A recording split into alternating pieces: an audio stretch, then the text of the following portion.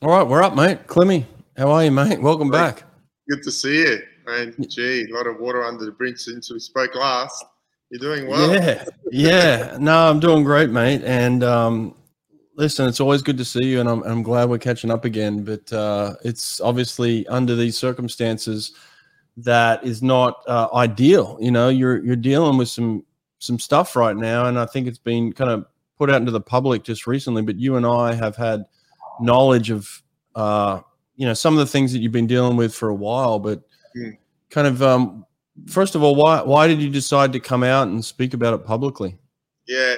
So just for those listeners that haven't sort of caught up on it, I was diagnosed with a autoimmune disorder called CIDP, which stands for chronic inflammatory demyelinating polyneuropathy, which Wow. basically means that your body is kind of eating itself, but in my more tissue, but in my case, it's actually attacking the nerve lining. So, and it generally starts at your perimeter, like your hands and feet, and it's affected my feet to start with, and it kind of moves up your body.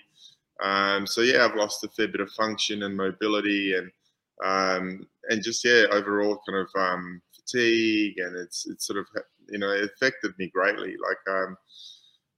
Just basic things like just getting around pool deck and moving around just from, I have to really like plan everything that I do from where I park the car to, even what gate I get off at the airport or things like that. So it's, it's been a pretty tricky time to try and shift my identity and try and shift my sort of focus and try and make something positive out of it. But it's definitely a really sort of tricky time for not just myself, but everyone around me, from family and friends and my loved ones. So we've all had to adapt. So yeah, it's so in that time since we last spoke, and things even last year, I was in kind of kind of remission stage. But when we first kind of discovered it when I was with you in 2019 doing the clinics, and I was starting to feel a lot of fatigue. I was losing muscle mass in my legs, and so it was started to sort of slowly creep into my everyday life. But it took a real big turn in that year. Actually, within 12 months, I had a big foot drop, which is where you can't really control your. I mean, swimmers actually generally have pretty good plantar and dorsiflexion, but mine's just really floppy, and I don't really control my foot. So I've started having to wear a special sort of braces. It's called AFOs, to keep my toes up so I don't trip up over myself, and I'm using a walking stick or crutches. But so it's been a pretty challenging period. But the reason I decided to come out with it publicly, it's probably two or three reasons, to be honest. One is that I was being asked a lot of questions, what's wrong, and most of the time I could get away with saying, oh, it's my back or it's still my ankle, but it got to a stage where people could visibly see that there was something wrong with my legs. They sort of faded away to a pretty, I had generally fairly big calves for a swimmer, and they kind of disappeared, which was a bit of a shame. And then so then also I started, COVID was a good excuse for me not having to, turn up to things, or there was a great excuse. And now COVID is over, I've started saying no to a lot of requests, and I, it's not me. I prefer to be honest with people, especially when it comes to my health. And then lastly, I think it's a disease that is relatively unknown, and it's one that doesn't have a great deal of, I guess, support and awareness. So I just thought that if hopefully someone with my profile can, raise the awareness of the disorder, we can, get closer to maybe finding new treatments, and maybe, just, I guess, be more progressive into the research. So, and then, it's interesting that when you come out with something like this, that the amount of people that flooded my messages and my DMs, and just in regards to sharing their story, that they've gone through something similar and how it's affected them, and it's the treatment methods are so diverse and it's very individual, but maybe within those few hundred messages that I got, there might be something that might work for me as well. So I'm really really kind of first really honored that so many people sort of contacted me, but also, you know, we can start the conversation and start sharing some ideas. Yeah. Mate, I've had people reach out to me. I had Amy Van Dyken the other day reach out to me and ask how you were doing. I said, look, I don't know exactly. I know he's struggling, but here's his number, and he would love to hear from you. And so I've had a bunch of people reach out to me too. But just as you were talking there was tons to unpack as well. You know, like I guess I take myself back to when I was swimming with you, and I always saw you as superhuman, you know, like this guy that could do incredible things, that was indestructible, that would turn up to practice every day and do things that I'd never seen any other human do in my life, like could push your body beyond any limits. And then, you know, you get to competition and no one could touch you. You're this unbeatable force. And so like, I always saw you as this Superman, you know. So like that's my original image of you, and I guess that's where probably a lot of family and friends are having struggles with this as well, of kind of realizing that you're not superhuman, you know.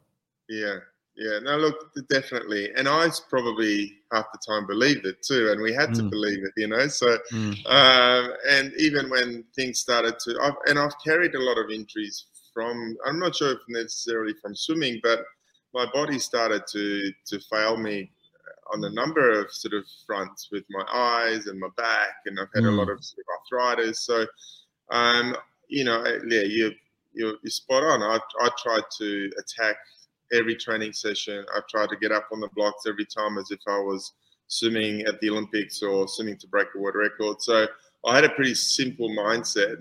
Kind of, I didn't really take too many things sort of easily, but.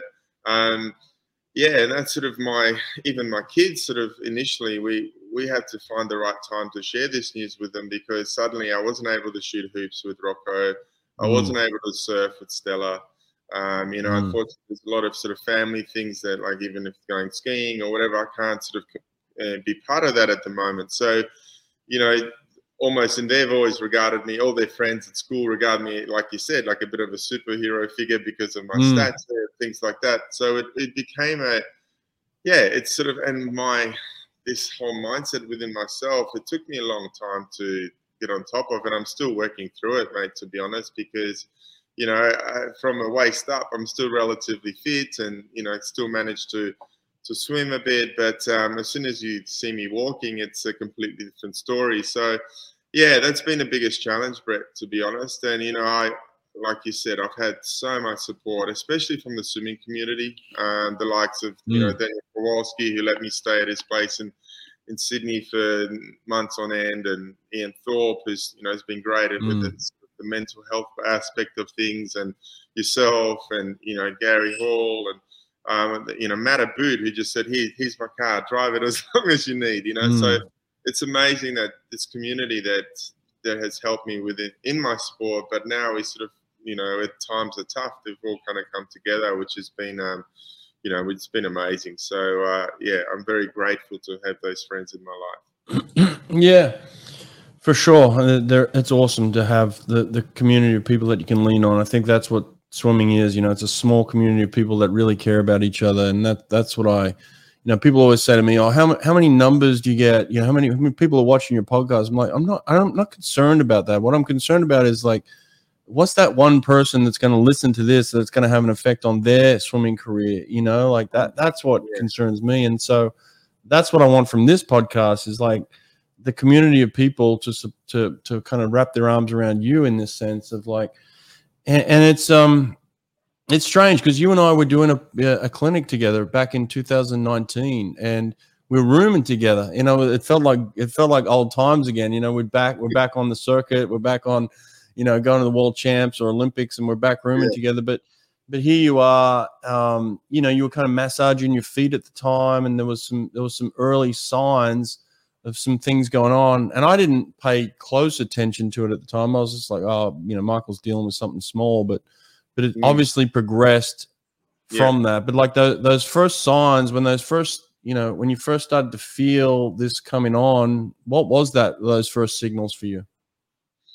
You know, I was rehabbing my left ankle because I had a really bad left ankle. As you remember, I've broken it a couple of times, and I've had some operation. So I've developed some really bad arthritis in my left ankle, and even in that time during the clinic, it was quite swollen. So I started sort of, doing some soft tissue stuff on that left ankle, and then I realized that my right calf and my right side of the body was actually, quite diminished and, faded away a little bit. So at that time, I was sort of, my sensation in my toes and my feet wasn't quite right. And I thought, what is going on? So, and I wasn't sure if it was related from my back, which I also have issues with. So, and, and probably my partner who's sitting not far away from me, she could probably vouch for this, but I tend to put a lot of things, I sweep things under the carpet and I hope that they will get better. And because at the time it was still fairly minor, I just thought that with time,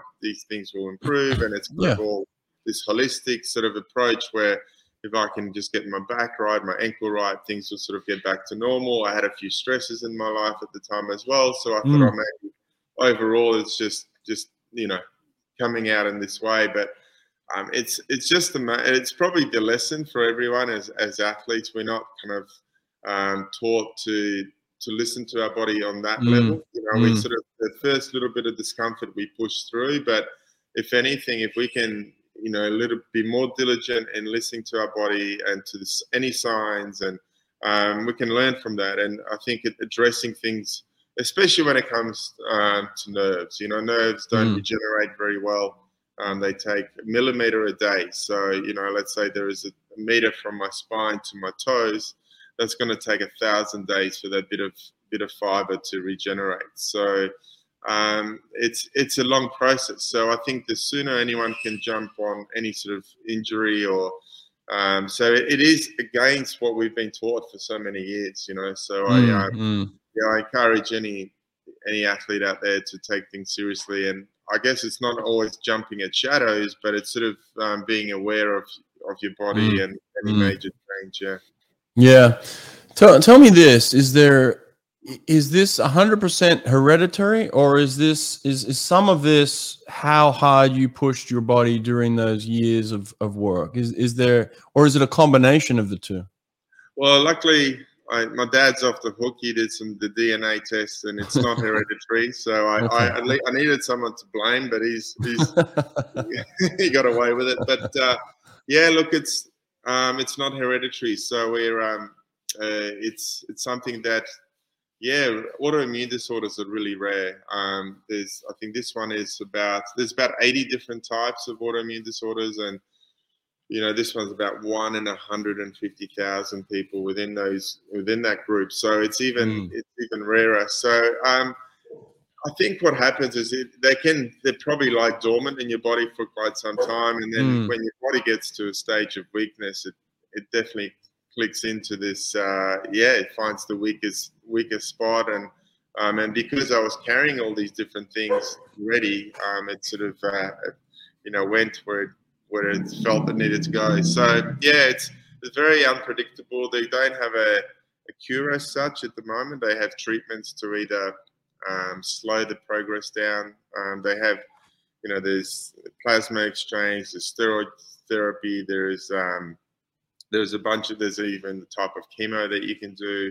And I'm doing a thing called IVIG, which is interglobin, which is basically another blood sort of therapy as well. But so there is nothing out there that's as a proven treatment at this stage. But hopefully that's with this conversation and hopefully another one. I'm attending a symposium for CIDP and GBS, which is a very similar disorder in Florida, at the start of October, and hopefully I'm going to try and find some new sort of treatment that might have worked for someone else, and I can give it a go. Man, you said something a little scary earlier on. You said it starts at the feet or the hands, and it's kind of started with your feet. Does that mean it's going to progress upwards? And are you fearful of that? Oh, absolutely, mate. At the moment it's sort of just at my knees, and on one side it sort of reached my quad a little bit, where my left quad started to fade.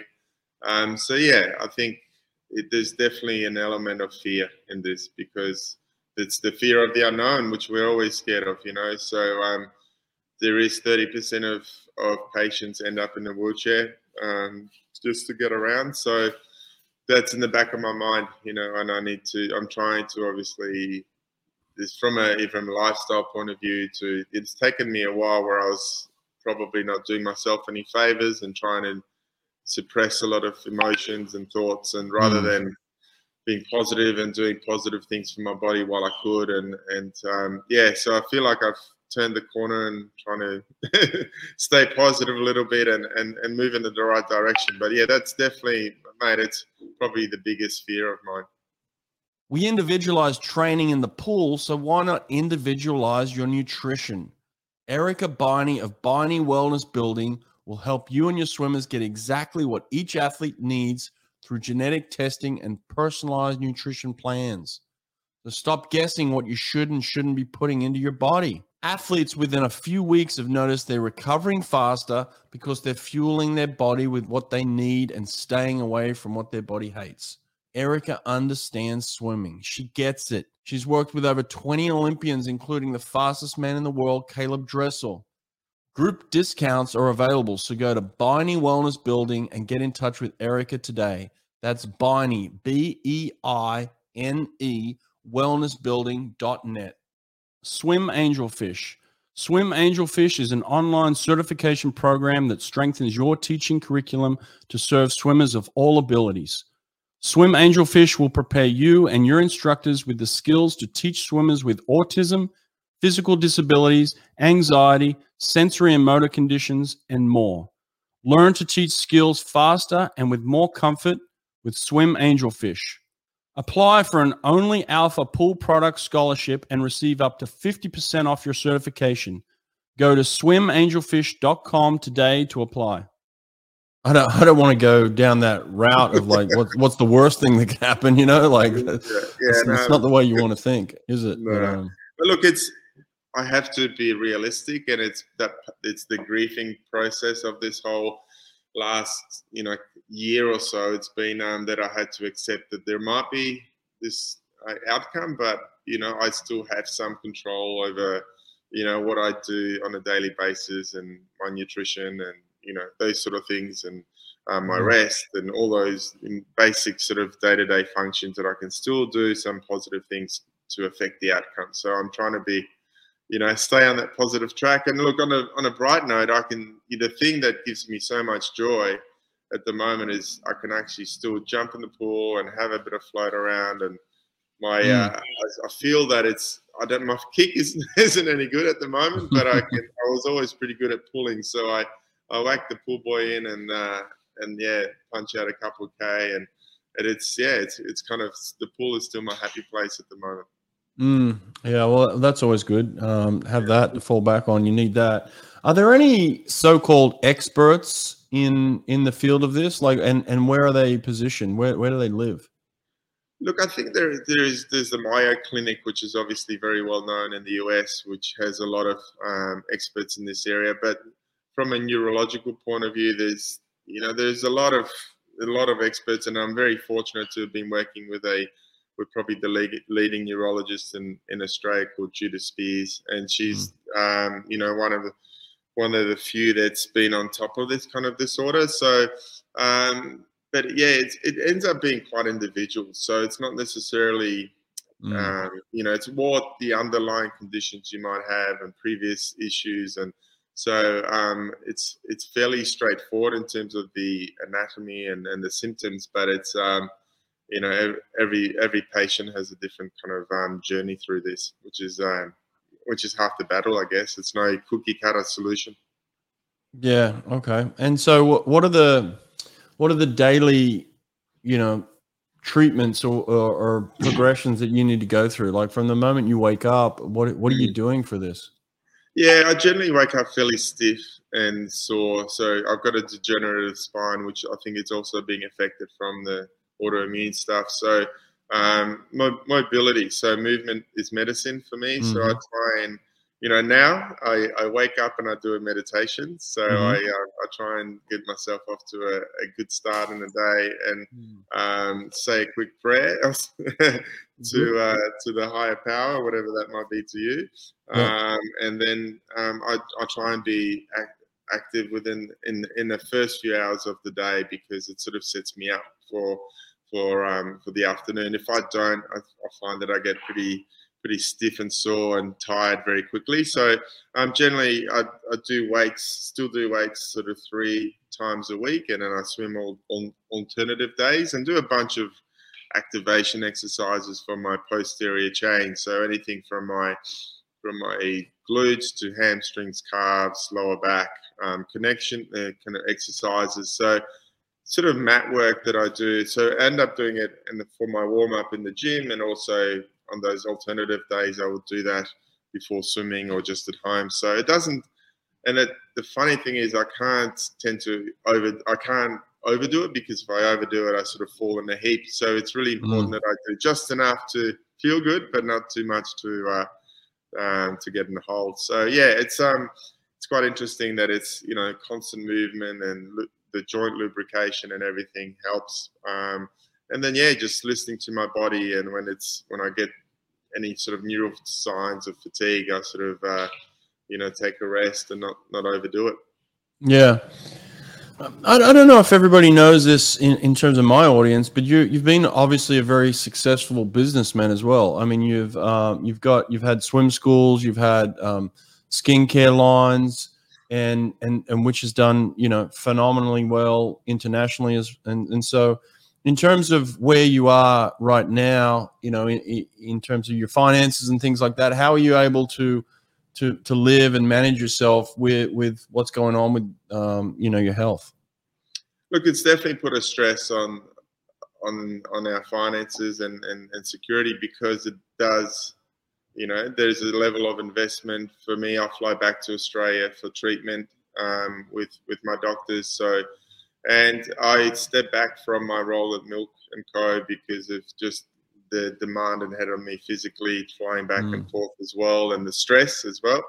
And I was very hands-on and doing it sales and marketing. So unless I could sort of give myself 100%, I just didn't want to do it. And there was, so there was definitely those couple, things that I've been doing for the last 13 years have pulled back a lot. And with that is also a level of income.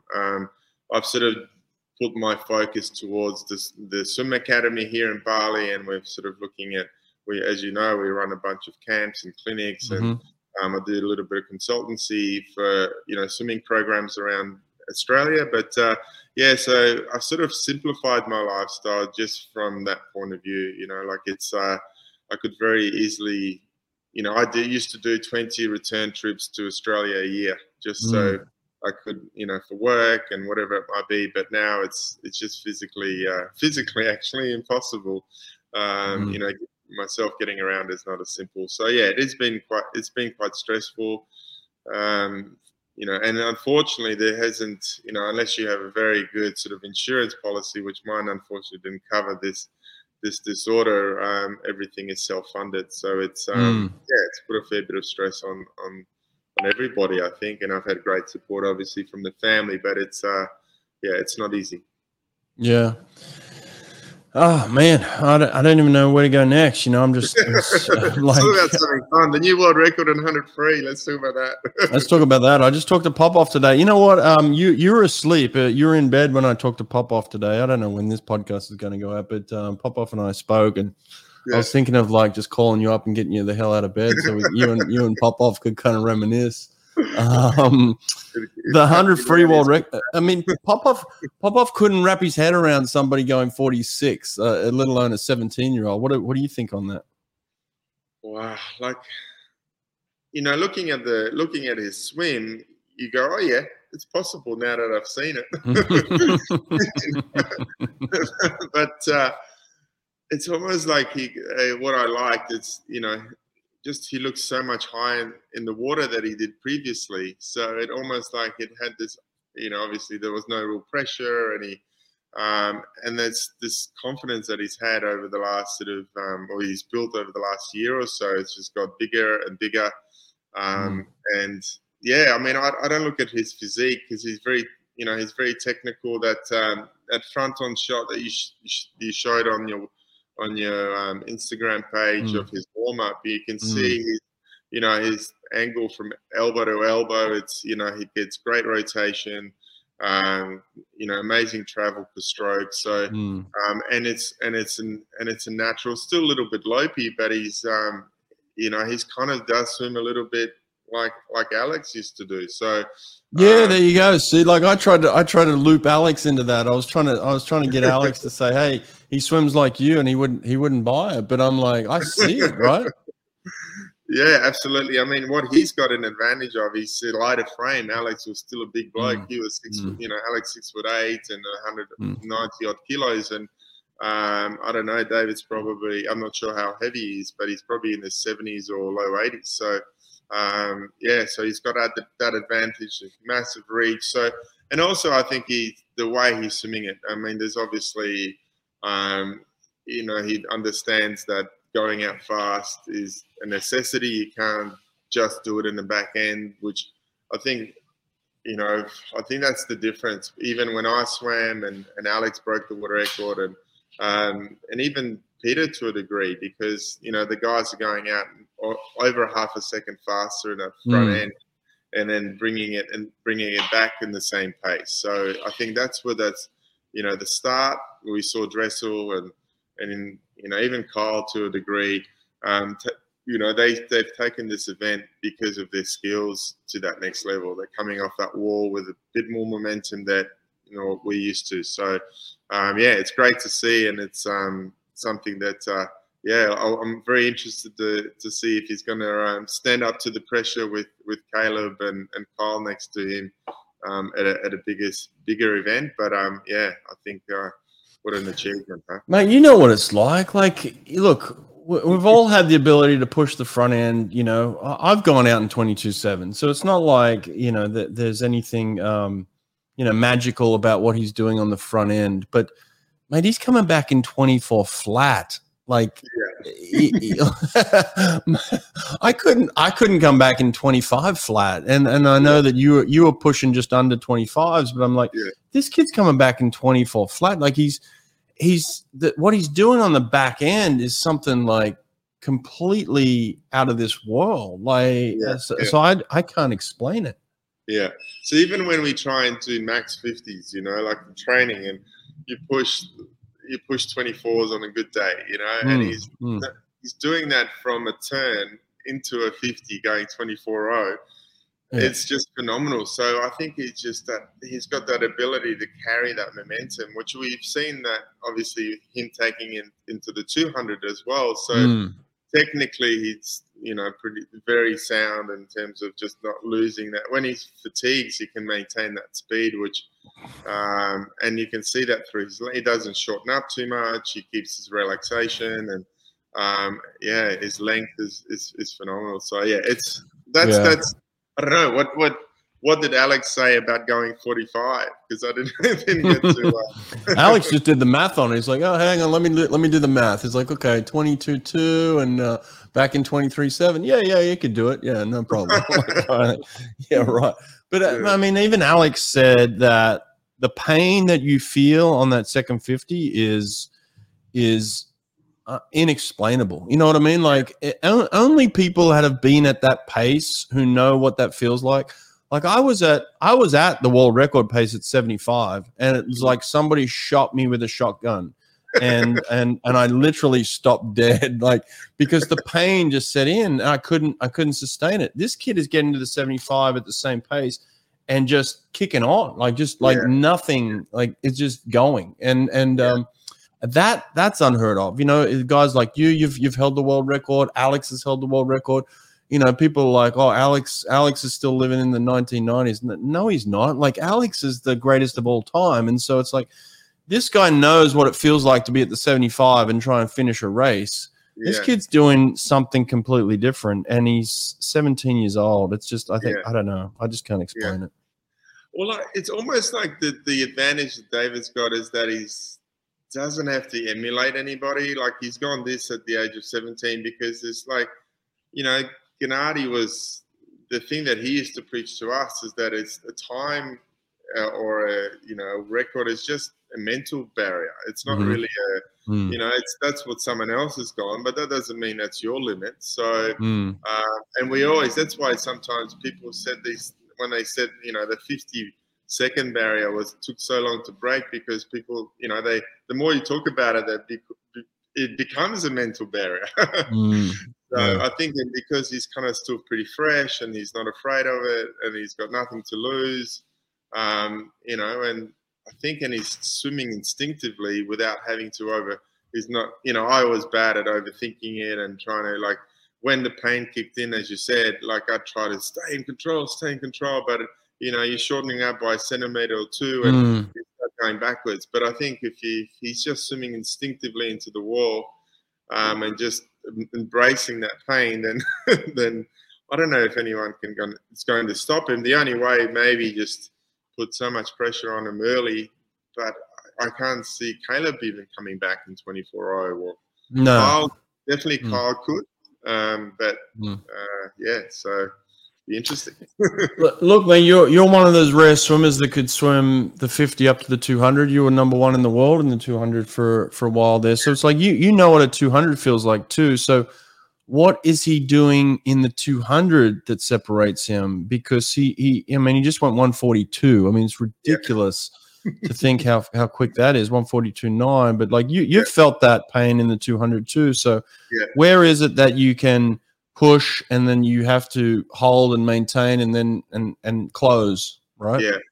So I think that, well, first of all, I think that he's got this ability now that he's training for the 200, doing all his kind of like his background stuff. He's doing his threshold work, and then a fair bit. I used to do majority of my pace work in 200 pace, and then occasionally drop to 100 pace work because it was fairly taxing. So I didn't overdo it on the 100 stuff. So he can still continue to get fitter and faster by doing more stuff in that 200 zone, and then just drop in those sort of pace sets for 100 whenever he needs to. But I think for me, I found that I used to break down my 200 into, and every 50 pretty much. So the first one was getting my or diving in, and obviously I was used to try and get my breathing into a good rhythm in that first 50. So, but attacking that first wall was, because a lot of people sort of tend to slow down on that first turn. So I tried to sort of always accelerate in and out of that first wall, and then getting into my breathing every 4 pattern on that second 50.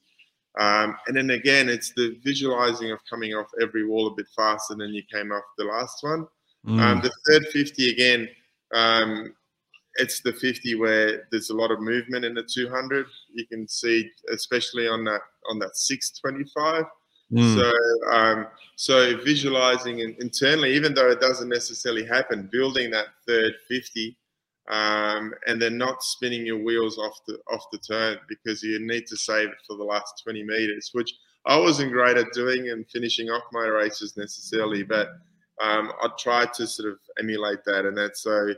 Finding that easy speed, rolling into every turn and accelerating up those walls, and then building that third 50. And for me, it was just maintaining rhythm. It was all about the rhythm and this length of stroke and coming right into the wall. Yeah. Mate, I was part of teams where I was really good, and then there was a level above me, and then there was a level above that, right? Like there's the Ian Thorpes that you and I swam with, and maybe Grant Hackett, Ian Thorpe. That was kind of like the category of like freaks. Yeah. And then there was like you just below that, and then there was like me way below that. So it was like there's different levels. But like, when you talk about this kid, you don't want to just put it down to talent, right? Like you don't want to just say that. That's not right, because he's working hard. He's He's gifted mentally, like in terms of the way he's thinking, the way he's being coached. There's a lot of good things happening. But in terms of just raw talent, I mean, this is something pretty unique, right? Yeah, look, and even the raw talent, I could see it in that first interview you did with him before Tokyo when he went 47.3, that he's very measured already. Like, the attention and the social media and everything didn't get to his head. So he was fairly. I think that's the youth these days. They're fairly sure of themselves, which is great. I think in sport, again, if you use it correctly, and well spoken, seemed obviously very fluent in English.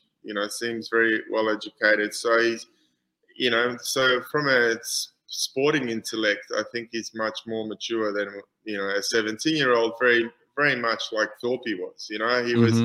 Thorpe was probably one of the smartest swimmers I've ever seen, because he was able to process everything internally so well. And he used to have his coach as a facilitator, not really tell him what to do, even at the age of 15. So I think that's what, if you can take this raw talent, like physical talent, mental strength, the knowledge of the sport, and then put it all together, I think that's when you get people like the Davids and Thorpes and Hackeys and Phelpses. Destro Swim Towers. Gain strength in the water with a tower of power. Save $150 per double swim tower by using code BRETT, B-R-E-T-T, at checkout. DestroMachines.com. Vasa has been the go-to training tool outside of the pool for over 30 years. Vasa's products are ideal for developing power and proper technique in your swimmer's catch. Add a few Vasa trainers to your pool deck, and it's like adding an extra lane to your swimming pool. Go to vasatrainer.com, use code BRETT at checkout, and get 10% off anything from Vasa. A couple of questions on that then. So a lot of people always ask me about Thorpe, and you had a very close, intimate relationship with him, traveling the world with him, and seeing that level of talent. And you just kind of talked about that a little bit. What is it about someone like that? What was it specifically about Thorpe that made him unique, that you saw separated him from everybody else? I think definitely his mental toughness. He could not only, so you use that in training, so he could endure things that, I've seen him do 3K for time that would, he was holding double loads or something like that. But, just things that he would put himself in that hurt locker, and he would just be able to work on his stroke and just groove technique, and he knew exactly, and he started doing things a little bit different. Even back I remember in 2004, just before he won the race of the century, he started doing a bunch of yoga and meditation, and we're like, what are you doing? Like no swimmers were doing that back then, and now 20 years later, everyone's jumping on that. So he had a foresight. He obviously knowing your capability and then applying it to your training and getting the most out of yourself is a talent, I think. So I think in Thorpe, he also had great sporting intellect, and he was able to work with the attributes that he had. I mean, it's one thing having big feet, but having the quads to drive it, that's the other thing. And he was able to do incredible kick sets, and I think he knew his body better than anyone else did. So so those two things, I think, and same with Alex. When I first went to Canberra, I was obviously trying to study Alex, what he's doing and what makes him different to others. And I think, Alex he knew when to pull back when his body wasn't quite right. He knew when he had to go hard, and I think they just know themselves instinctively almost, So it's that's the difference, I think. Yeah. There's also one other thing I think that's really important to talk about here. You and I sat with Ian right before that race of the century. I remember that we were in a kind of a circle with him about 10 minutes before that race in Athens. Yeah. And he was very composed. And I remember being in many ready rooms. They call them the marshalling area. I remember being in many, ready rooms with Alex Popov, and he was composed. And I remember I was talking to David Popovich the other day, and he said, I got nervous. He's like, everybody gets nervous, but he's like, I looked at my competitors and I said, I feel scared, but he's like, they feel more scared of me than I feel of them. Like that was his mentality. And I think that's kind of what I saw in kind of a Popov or a Thorpe. Is like, yes, I feel nervous. Yes, I understand the magnitude of the situation, but I'm able to control it more so than my competitors. My competitors are feeling it more than I'm feeling it. Yeah. Is that right? Oh, absolutely. And you know what actually makes it doubly worse for the competitors in the event, when you look relaxed and joking and it doesn't seem to affect you. And Alex was always the larrikin in the call room, and even Ian would make jokes and things like he didn't care, or if it was he was about to walk out to Olympic final and he'd be cracking jokes. So, and that puts off everybody else quite a bit, because how come this guy's not nervous? We're about to do the race of the century and he's not fazed by it. So that's another. I absolutely. But even like I remember, Peter Van den Hoogenband, another freestyler, again was very composed, probably a little bit more serious, but again had knew his capabilities and knew that if he swims his best, no one can beat him. So there was, I think, and that could be taken across the ranks in any sort of any of those sort of events. Even look at Emma McKeon at the moment; she's very composed but relaxed. Those best swimmers you're composed so you don't burn nervous energy, which you really definitely need in that event. So it was used to be quite funny. The more confident Alex was, the more obnoxious he was in the call room. yeah, I've been in a few of those with him for sure. Jody Henry wasn't obnoxious, but very relaxed, very composed. Exactly. Someone like that. I'm working on Peter, man. Do you know Peter personally? I imagine you and Peter go back. Like, dude, get him on my podcast, man. I'm trying to talk to one of the greatest of all time. I want him to go down as one of the greatest. Like, I think because he hasn't spoken much since he's retired, in terms of maybe in the English language, maybe in Dutch he has, but he hasn't put himself out there like other people. So I don't think he gets the credit he deserves. That guy is absolutely one of the greatest of all time.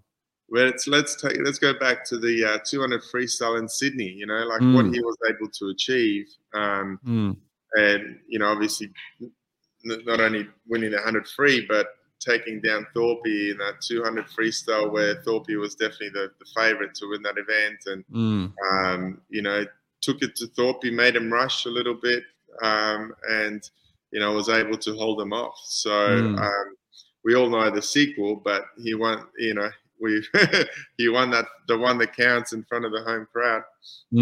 Yeah, and the first man to break 48 seconds too. Exactly. So he did that 2 days after I broke my world record, or the day after I broke my world record. So. It was the day after. You went 48-1, and everyone's like, "That's the greatest swim in history." And this kid just comes out and goes 47-8, bang, 47-8. and made it look smooth too. Yeah, didn't take a hard stroke. So now I'll help you, man. I'll get him on. I need Peter. I've been begging him. He keeps avoiding me, but the world wants his story, so we're going to get him out here. Look, he's great. He joined the. We had a show recently in Australia called "This Is Your Life" for Ian Thorpe, and he joined in live on satellite from Holland. So I'm sure that if the great Brett Hawke opens his doors, he'll be there. Yeah, I didn't get the call up for "This Is Your Life." Yes, no, we're gonna get him on for sure. But the world wants to hear from Peter. Yeah, incredible. So I don't know. Well, that's it, man. Well, I appreciate your time here, and so you're coming out for the Hall of Fame. You've just been inducted into the Swimming World Hall of Fame. That's pretty crazy, huh? Yeah, no, thanks, mate. I was inducted last year, but due to COVID, the internationals weren't able to attend. So this year, I'm going to try and make it. I'm definitely going to make it. I really want to go. And so there's also a symposium for CIDP around the corner. So I'll be coming over for those two things. So hopefully we can catch up. But if anyone wants more details on, you know, my journey or even the disorder itself, I've got some information on my website on michaelklim.com. So yeah, look it up if you're keen to find out more info. Yeah, absolutely. We'll do that. Does it mean something to you to be named in the International Swimming Hall of Fame? Like, I imagine it would. Like, to be regarded as one of the greatest swimmers in history is pretty cool, right? Yeah, like, to be honest, I sort of don't feel like I necessarily deserve it, because you know, I fell short in a couple areas in my swimming, and I'm certainly, like you said, I'm not at the level, say, of the Hackett's and the Thorpes, and but I think I feel that throughout my career, like as we spoke about earlier, I had a very you know, a very identified kind of purpose, and it was always like, physically I'm not, you know, I'm 6'3", and you know, I'm average height and weight and everything. So I think through hard work, you know, I was able to get probably the most out of my body, physically and mentally. So I think it's probably an example for anyone out there that, you know, through hard work and probably I tried to really study the sport. And you remember as well that I was mad on documenting every session and learning from mistakes I used to do in training and applying that. So you can certainly, I tried to educate myself every single day. So that was, so I feel, yeah, I probably achieved, you know, what I could have. And it's great that, you know, that I'm being recognized. I'm really, really honored and humbled. So absolutely, I'm going to go. Well, I don't know if I was very fair there, where I was saying there's levels between Thorpe and Hackey and you. Look, no, you are fair, mate. There is. Well, look, Ian Thorpe is without a doubt the greatest swimmer in Australia's history that we've had to do. We didn't have Phelps, you know, so Phelps is part of the US history. Yeah. But we had Thorpe, who is just the freak of freaks and earned everything that he got. But if there are levels, you're a half notch. He just at his feet, mate. So that's my level. Yeah, exactly. You're at his feet. So there we go. All right, mate. I appreciate this. Right. Good catching up with you again. Hey. See you soon. Okay, buddy. Yeah, thank you. Take care. Bye.